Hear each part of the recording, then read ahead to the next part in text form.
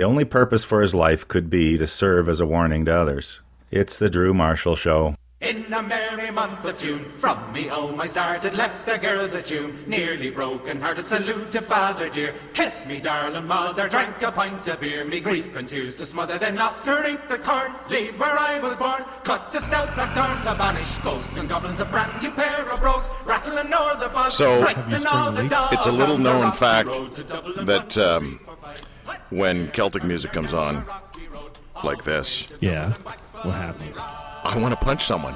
Okay, well, there's a couple representatives of some of our sponsors across the table. Yeah, that's right.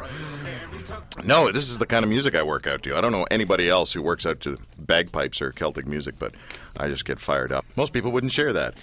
Let's get into the pub crawl. To my immediate left is someone who has been involved in the camping industry since before he was born. Would you like to introduce yourself to our listening audience? Because I don't think people believe that you're actually here. Well, they will now. Hi, my name is Nathan Thompson. I work for InterVarsity Christian Fellowship. But Nathan is, like, you say InterVarsity Christian Fellowship. Can we not just say Pioneer? We could say Pioneer. Actually, but you do so much more now, don't you? Yeah. The job description changed. We actually have 4 Pioneer camps and 5 Circle Square ranches. That's crazy. Yeah. The next camp we'd like to talk about. Camp Quasant. Yes, the camp that the girls have had the hardest time saying because they keep emphasizing sin. How do you feel about that, Matt? Hey, you know, anything gets you there and you start talking about it, hey, man, all good promotion is great promotion. There you go. How long have you been with Camp Quasant for now? Now served as their executive director for the last 3 years. All right, guys, let's get into our first conversation. We posted a YouTube video, which has some sweary words in it. And as I said, if you are offended by bad words, then please watch this video, please. The first conversation is about how thin-skinned our liberal society seems to be these days. Bill Maher, is he onto something with his rant about how thin-skinned our liberal society seems to be these days? Why is everyone offended so easily? And should people of faith be the least easily offended because they are, quote, above it? Or should persecuted parishioners fight for their right to party publicly about their beliefs? That was such a well-worded rant. So let's get into the first part of this. Matt, you've worked with young people for a long, long time. Do you think that our society in general is getting more thin-skinned? Do we blame that? Is it a millennial thing? Is it a social media thing? Is it a media bias? Like, what's happening? A, do you think we're more thin-skinned, or am I just imagining things? We're being more aware. The reality is we're more aware globally of the world. We're more aware of issues, and more things are coming up on our phones daily of issues, people that feel that they're marginalized, people on the fringes, everyone's actions. If it's the latest burger that I'm posting on Instagram to the tweets that we see being sent out at 3 a.m. in the morning from a specific important person south or whatever, people are all seeing this and have access to way more information than they ever have. So we have a lot more chance and a lot more things to respond to. I think what we are seeing, though, is what Bill actually highlighted is the question between how do we protect people versus just making it all about feelings. And I think that our society is saying, how do we make sure we're protecting people, but have we gone too far and just making it all about everybody's feelings? So do you think we're more thin-skinned? Yes and no. What are you, a lawyer? Hey. A politician? I'm a guy hanging out with Drew Marshall. What I'm saying about that is I think that there's a thin skin that's happened as a result of how aware that we're becoming of world around us and being ultra sensitive to it and very cautious and kind of tiptoeing around things. At the same thing, I think that we're also not as thin-skinned, that we're more aware of things that we actually got to care about. And there's more issues of people that we've got to care about that we haven't cared about because we've been so tied up in our own world. And now all of a sudden it's like, wow, I actually see the rest of the world. Maybe I actually got to care about something. But doesn't that then come down to, Nathan, don't you think that we get offended more on other people's behalf? We say we're offended, but we're actually offended because we think someone else is going to be offended, so we become offended on their behalf. Yeah, if not, someone else should be offended. And I think Maher highlighted that as well. He used the Washington Redskins example. Yeah. But I do think that, especially as Christians, that we have a responsibility to try to be advocating for others, especially those that, as Matt said, are marginalized.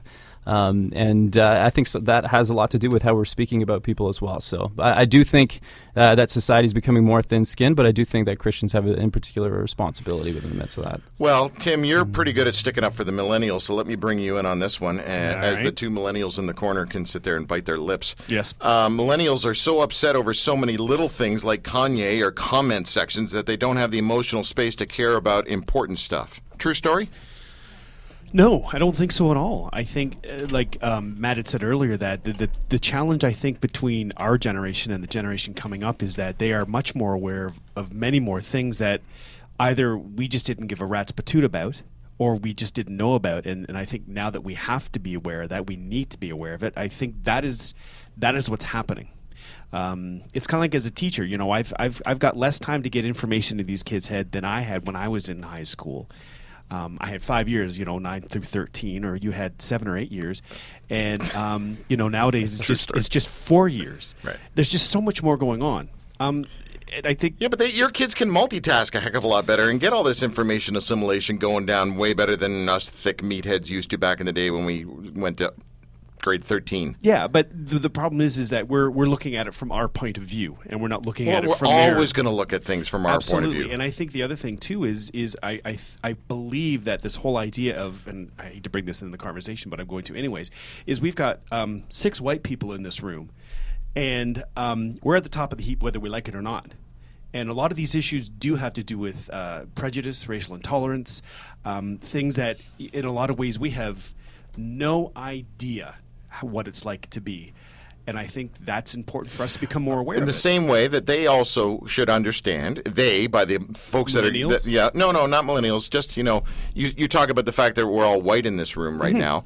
The people who are not white, who have struggled with X, Y, and Z, or Z, if we're trying to be all understanding, is that not a two-way street? Can they not understand that we legitimately are not trying, the vast majority of us, are not trying to tick them off or be offensive or hurt their feelings when we say X, Y, or Z, or when we don't understand their point of view? Why can't they understand that? Because they've had to understand our point of view for their entire existence. I think it's just we're finally starting to maybe look back and look beyond ourselves and understand that there is another point of view. I wonder, and I'll come back to you on this, Matt, again about the younger folks.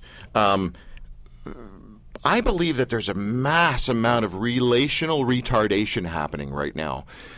So much so that there's a problem communicating face-to-face, especially conflict, because the only way conflict seems to get communicated is by drive-by communication. Text, Facebook, YouTube, comment sections.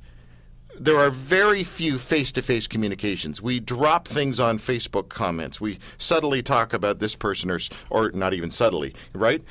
And people of young age, what's the politically correct term? Hey, you kids, stop tweeting on my lawn. I'm worried about this relational retardation that seems to be happening. Am I just an old man who feels this way? I think what they're doing is actually expanding relationship rather than stunting an area. I think they haven't lost face-to-face. They've just said, hey, welcome to a bigger arena. Drew, do you want to step into the bigger arena and start communicating on a wider platform? I can communicate through a variety of means. Are your board members listening to this interview? You are just, you're so smooth, man. But I say that's where young people are coming from. That's where they're looking at saying, I know how to communicate across a lot of platforms. I don't communicate just one way face-to-face. I don't communicate just 2 ways, just through texting. I'm communicating through 5, 7 different platforms. And so I'm having to learn actually how to be relational in a totally different way than many of us have grown up understanding how that is. There was a great documentary came out called Being 13. CNN did that. And what they found from that is young people, we don't understand the reality of that fear of going to bed at night, where you can wait for a face-to-face conversation to deal with some conflict that's come up. But they have to realize that what's happening on social media while they sleep, there can be social suicide happening to them. Literally, what's being posted, if they're not up, if they're not responding, if they're not navigating that. So they've got to learn how to deal with conflict, not just face-to-face. They've got to deal with it online. Now, I think that there's also a little bit of I don't know if it's being whiny, if it is being not being strong when we post everything. I've got a complaint, so I'm going to put it on a blog.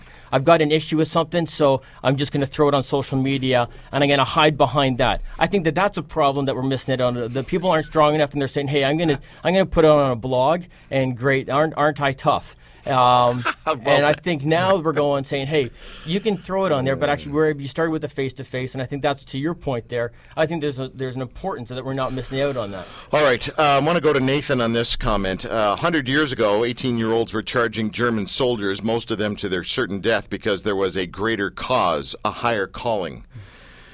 Today's 18-year-old are charging their credit cards to the max, still living with their parents, and their greater cause is making sure they post a comment about whatever has offended them that day.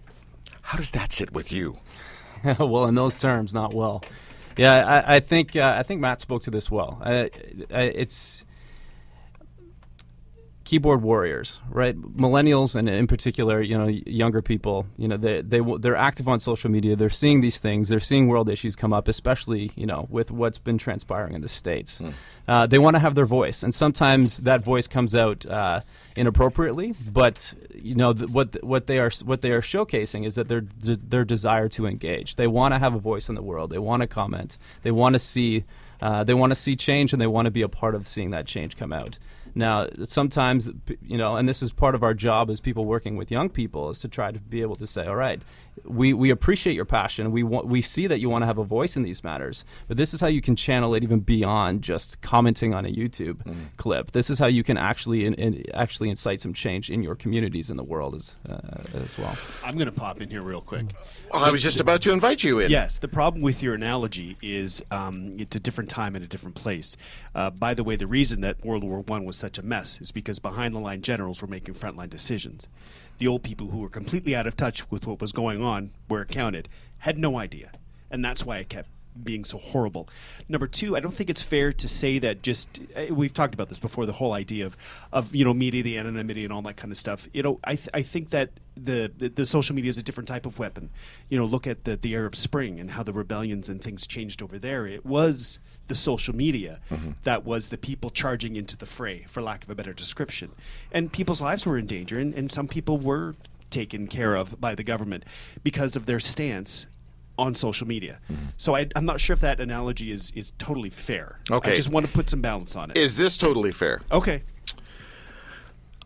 I think that we all think that people get offended a lot, and therefore that offending thing becomes assimilated into our being. And I think we think that so many people are being offended so that we should then be offended. But the actual reality is that people are not as offended as the media is making out. Everything is people are being offended. So in other words, I do wonder what role media has played in the whole thin-skinned thing that we're talking about here right now. Because if it's, someone got offended, it makes a news story. And then we start to think that we're hearing all these I'm offended stuff, and then we start to get assimilated into that same mindset, when the reality is a boatload of people were not offended or didn't even give a holy grunt about whatever just happened, whether Kanye hit his head on a sign or I don't know, whatever. That was the only thing that popped into my head. I was offended with that. Yeah.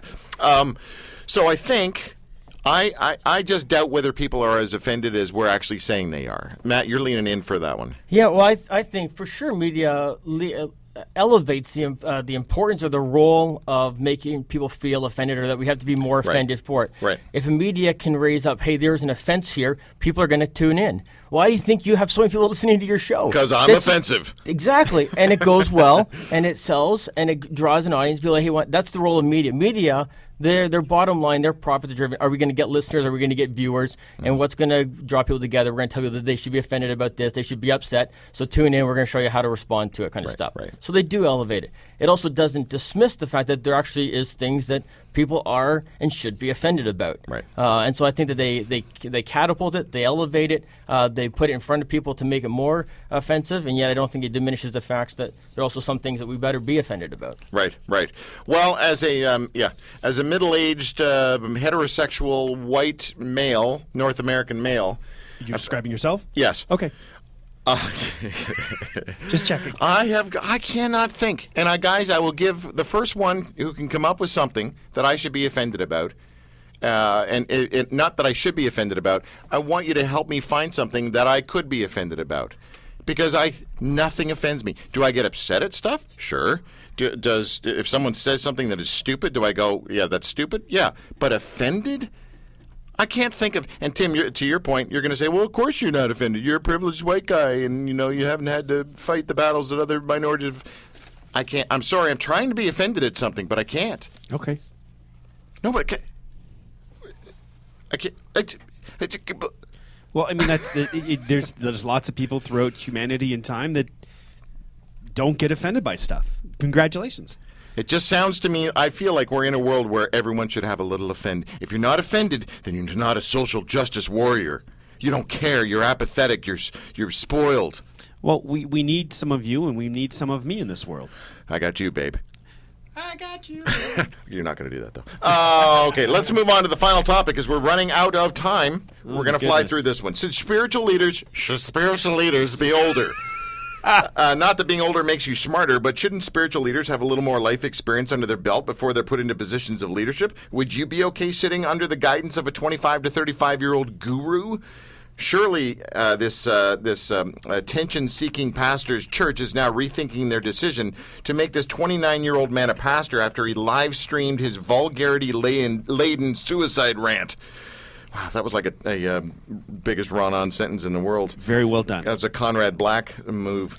Obviously, anyone can get to a dark place of thinking that they want to end their life, and we hope that this guy gets some help. But it's really hard to imagine a spiritual leader over 50 wanting to live stream their suicide. Matt, would you? I mean, I'm even thinking specifically of a local church who had a senior pastor, and I think the guy was, I don't know, 29 or 33 or whatever. And I know Jesus died at 33, but okay, again, we're talking, this is a very different world these days.